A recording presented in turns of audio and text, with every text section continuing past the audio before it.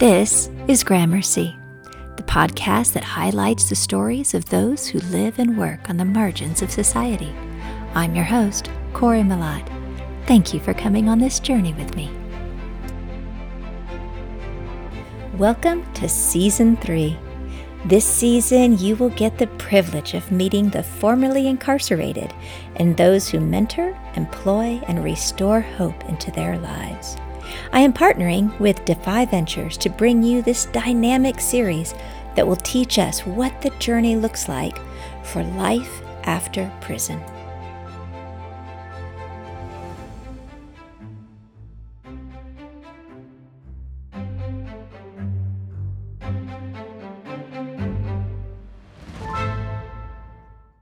What a journey this season has been.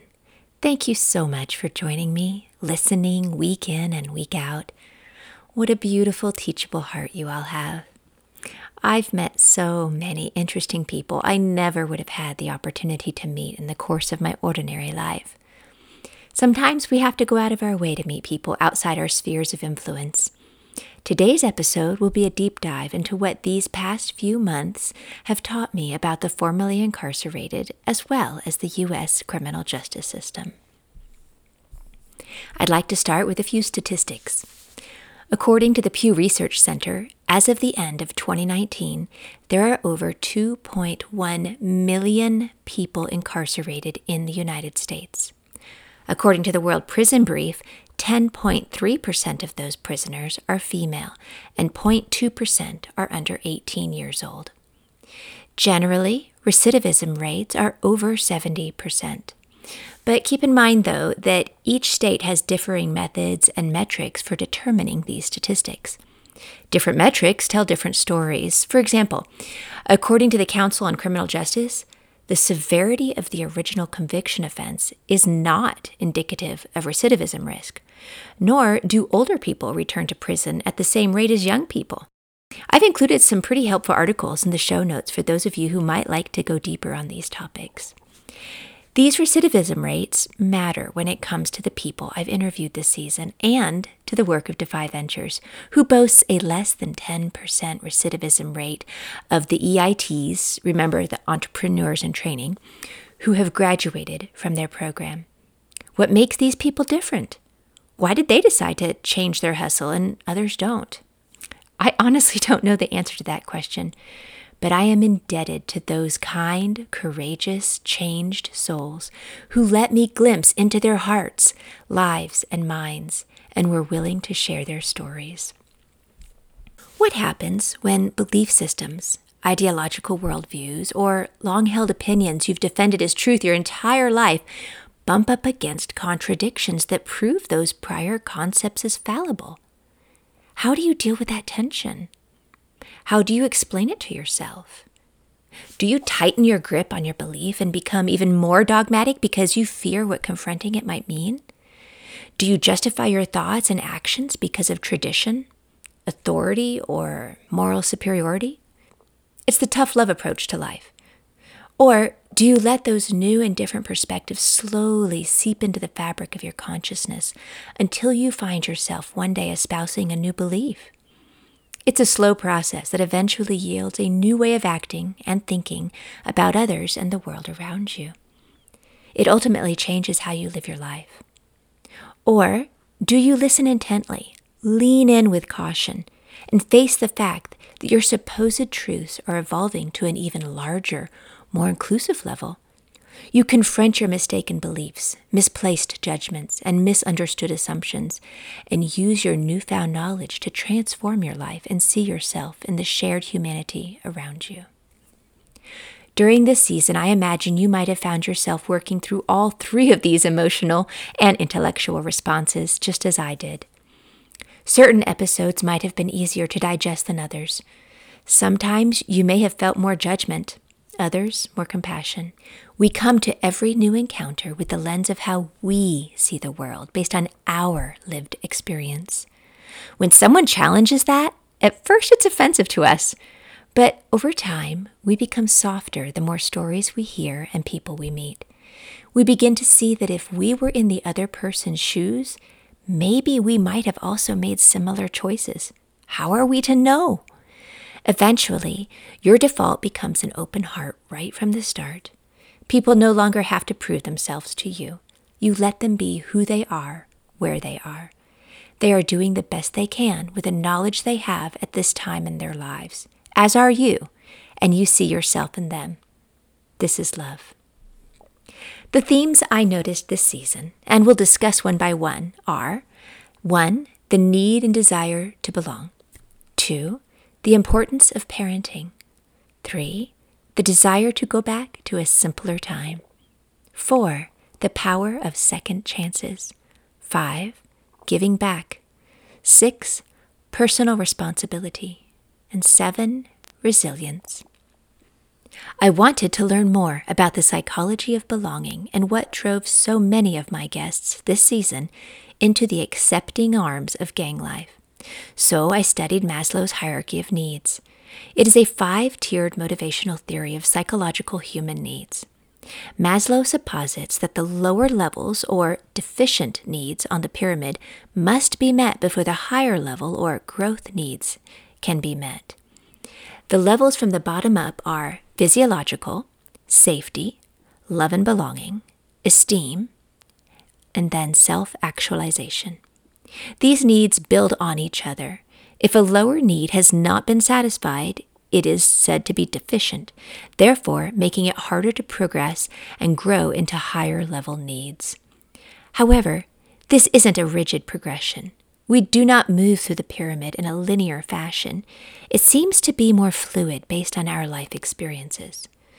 So, at its core, belonging means being part of a cohesive group with a shared identity.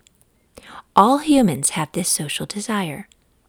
Depending on the environment we grow up in, we achieve this psychological need in different ways. What I'm getting at is it's much harder to look down on someone for choosing to join a gang when you can relate to the desire to want to be a part of a group bigger than yourself as well. Andy Lopez from episode 13 speaks with authority on the topic of gang life and belonging. His words touch at the heart of the allure. A place to belong, be accepted, be loved, be family. He said something striking. We're kids trying to be men in a world that we don't know nothing about.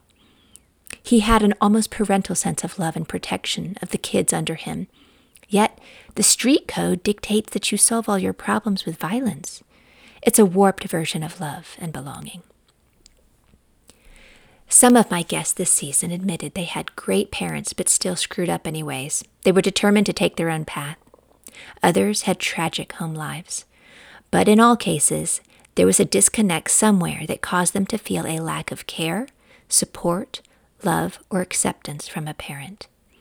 I think the deeper issue that needs to be addressed is what is happening at home where kids don't feel valued, aren't taught who they are or how to be a contributing member of society. The supreme role that parents play or caregivers play in the lives of their kids. Could we stop the flow of kids seeking out gangs by teaching parents how to be better parents? As posited by British psychologist John Bowlby, children's disturbed behavior is a response to actual experience of neglect, brutality, separation. We learn self-care from the way we are cared for.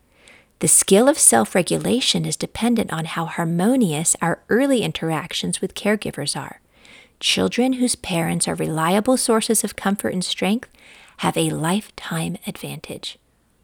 Darlene, from episode 12, understands this and sees the importance in her role as a parent in ensuring a healthy mindset and self-esteem in her kids. She's walked the road of poor coping skills and low self-esteem. She knows what she lacked and is doing everything in her power to change that narrative for her kids. The third theme was that of simpler times. I was honestly surprised when my guests were given a choice of any time or place in history or present to visit. Most of them answered with a variation of a simpler time. I find that truly intriguing. I can relate to that desire as well. But I also think we tend to idealize times in the past, which in turn makes us feel they were simpler. Plus, if that past involved any time in childhood, We were still blissfully ignorant of the ways of the world, the pressures that would one day encompass us, the stress that would beat us down, the burden of finances and responsibility, the eventual loss of relationships, and the demands of societal peer pressure. It seems that aging slowly erodes our childhood dreams, simplicity, excitement, innocence, surprise, and delight, only to replace it with the sobering reality of endless work, hard choices, cynicism, and heartache. All of us wish for a do-over at some point. Sometimes, honestly, I just want to rewind my day and start all over. I can only imagine how much more intense that desire must be for those who have spent time imprisoned for choices they wish they could take back. No amount of punishment will stop the mind from replaying that wretched day on repeat in your brain. No wonder the simplicity of childhood or antiquity are alluring. Having the opportunity to erase the temptation would be a nice escape, I imagine. Which segues perfectly into the fourth theme of second chances. This concept of grace, being given something we don't deserve, is overwhelming, humbling, and redemptive. Every formerly incarcerated guest desired to prove that they could and would do better if just given another chance. Hope. I think that's what the real gift of a second chance is. Hope that you can right your wrongs. Hope that you can make a better choice next time. Hope that you really can be a good, caring, helpful, contributing member of society. Hope that you achieve your dreams and goals. Kathy Heinzel in episode 7 expressed this feeling with the words, "I'm just thankful to have a second chance and make the world a better place." But many people feel that grace is not an option for the incarcerated. If someone has done something against society, we want that person to be locked up and never see the light of day again. But, as Brian Stevenson from the Equal Justice Initiative says, simply punishing the broken, walking away from them or hiding them from sight only ensures that they remain broken, and we do too. There is no wholeness outside of our reciprocal humanity. Punishment doesn't usually yield change. Education does. Getting to the root of the problem through therapy and counseling does. I think Jose's analogy from episode 9 expresses the gift these prison education programs, such as Defy, are to the incarcerated. He mentioned that with every in-prison program he took, it was like peeling off layers of an onion. He was discovering more about himself a little more each time. As we have listened to the stories this season, these people didn't just decide one day to commit a crime. It was a gradual progression down a slippery slope that eventually led to a tragic choice.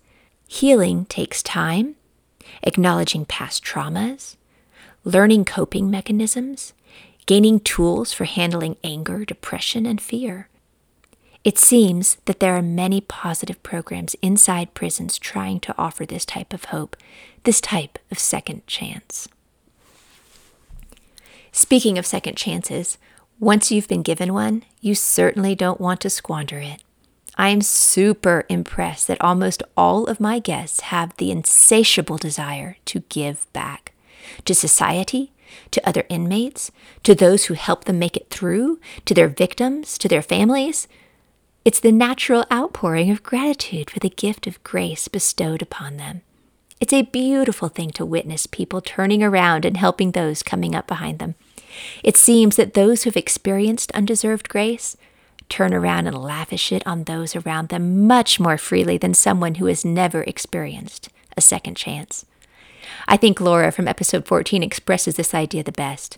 She said, "I want people to have a little more compassion, empathy, understanding, mercy. Give each other grace to be wrong sometimes, just to make mistakes, but also give them the grace to learn from those mistakes." Every person I interviewed this season with incarceration experience took complete ownership of their actions. This sixth theme, the idea of personal responsibility, took a while to sink in for some people. Several guests said they continued their previous lifestyle in prison for several years, But once they took ownership for their behaviors and the negative consequences it produced for all those around them, including the victim's family, as well as their own family and friends, that is when you can tell there was a heart change. What sparks this self-awareness in some prisoners and not in others? I don't know the answer to that, but it does seem unique to each individual. Quan touched on that at the very beginning of the season. He seemed to come to the acceptance of his fate even if he never left the prison. He knew he could still be free mentally and continue to grow, learn, and better himself while on the inside. It all comes down to a mindset change. The early 20th century philosopher Martin Buber says, "Everything depends on inner change. When this has taken place, then, and only then, does the world change." Transformation. That is what has happened to these amazing people. And this transformation infects every area of their lives, their thinking, their choices, their actions. Doing the internal work is hard, so hard, in fact, that most of us do anything we can to avoid, ignore, or deny it. Self-reflection causes you to see your demons, admit they are there, and deal with them. Gone are the days of living with self-delusions, of propping up an ego that can no longer be maintained, of lying to ourselves. But once you choose personal responsibility, you are taking ownership of the bad and the good. You are no longer the victim. You are no longer held captive by a false sense of who you are. You know the truth. You know you have the capacity for both good and evil, and you have the power to choose. This is the gift of personal responsibility. Lastly, I'd like to take a bit to talk about the final theme this season, resiliency. I absolutely love how social psychologist Adam Grant speaks of resiliency. He says, "I think of resilience as the strength and speed of our response to adversity. So when something bad happens, big or small, how much are we able to overcome it, or how well do we persevere in the face of it? It's a skill set that we work on throughout our lives. It's something that we can build long before we face any kind of tragedy or difficulty. It's really about learning what does it take for me to find strength in a tough situation, and then being able to apply those skills when they're most needed. We can build resilience over time by changing how we process negative events." This explanation, applied to the stories we've heard this season, helps explain why some people succeed and change their mindset, while others do not. It's a choice. It's a muscle we build. It's a learned response. Life gives each of us endless opportunities to learn resilience. Elizabeth from episode 19 expresses her understanding of resilience and her life motto, "There is no such thing as a problem, only an opportunity to succeed." This type of attitude is forged out of hardships and challenges, and not succumbing to them, rather overcoming them. Newt from episode 11 also has amazing insight to this character change.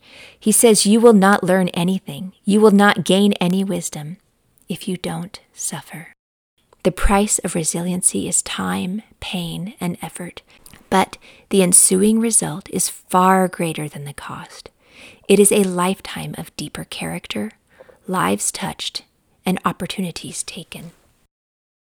As for what I learned about the criminal justice system through the lens of those who have been through it and work within it, it is a much more complex problem than I ever realized. I think the majority of us who never have a need to interact with the system can't and don't understand the massive impact it has on millions of families. Many of my guests admitted that there must be a prison system. It's necessary to punish those who have committed crimes against society. But the system needs a massive overhaul. Many feel sentences are too long to justify the crime. I have to agree with that assessment. Some people mentioned positive interactions with COs, but there were also many who had intense negative experiences with the guards as well. Is the system rehabilitating the inmates or creating even more problems?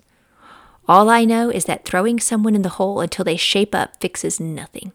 It is not getting at the root of the bad behavior that brought them to that point.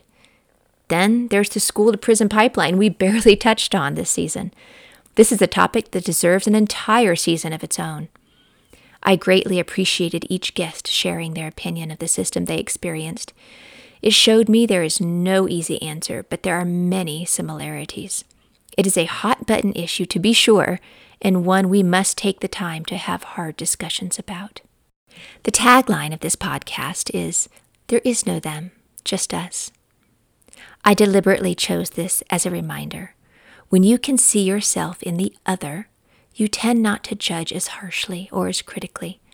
When you can relate to a struggle, a situation, or a feeling that someone you've never met has experienced, this shared commonality suddenly links you. Should a person be forced to relive their bad choice over and over again for the rest of their life until you feel they have shown adequate remorse? If it was you, would you want to? How do we determine who gets a second chance and who doesn't? We like to pretend we're nothing like these criminals, but that's not true. We have a shared humanity. Each of us carry the same capacity for good as well as evil inside us. Philosopher and author David Steindl-Rast says, "The moment that you divide people with they and us, you are always on the right side and they are always on the wrong side." And I find that makes communication very, very difficult. I think that's worth spending some time meditating on. I'm quite envious of the Defy community. Someone is always there for you, and you are always there for someone. It's so reciprocal. It's full of compassion, grace, and understanding, all while assisting with re-entry and teaching entrepreneurial skills with the help of the community. They believe in and live redemption. Everyone has value and worth. They believe in you. These people love and accept you despite knowing you at your worst. This is a beautiful place to belong to. My guests this season willingly let me into their lives to witness their pain, sorrow, regrets, joys, dreams, and hopes. I am honored they trusted me. I gained new friends and perspectives. And as City encouraged us in episode 16, I also learned how to dance with fear. If you take away nothing else from what I've said this entire season, please let this be the last thing you remember. Being incarcerated doesn't lower your value as a human. I'd like to close with something my friend Chris from episode 2 said that rings true for all of us despite where we find ourselves in life. He said, if the dissonance hits hard enough, you'll push past the shame into reconstruction. I love how he words things. May we all find the courage to push past our shame, doubt, shortcomings, and fears, and reconstruct our views, as well as learn to give others the benefit of the doubt more often than not. Thank you for listening to Gramercy. Remember, there is no them, just us. See you down the road.